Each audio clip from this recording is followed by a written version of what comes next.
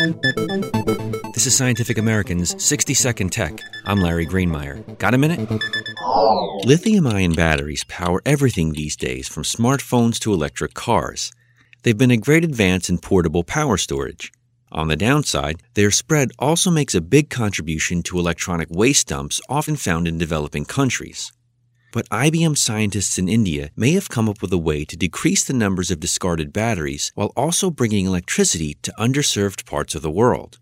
They developed an experimental power supply called the Urjar, consisting of reusable lithium-ion cells salvaged from 3-year-old laptop battery packs. For a study of the technology, the researchers enlisted street vendors who had no access to grid electricity. Most users reported good results. Several of them used the Urjar to keep an LED light going for up to 6 hours daily. For one participant, the power supply meant keeping the business open 2 hours later than usual. IBM presented its findings the first week of December at the Symposium on Computing for Development in San Jose, California. The Urjar isn't ready for the market quite yet, but it shows that one person's trash could literally light up someone's life halfway around the world. Thanks for the minute. For Scientific American's 60-Second Tech, I'm Larry Greenemeier.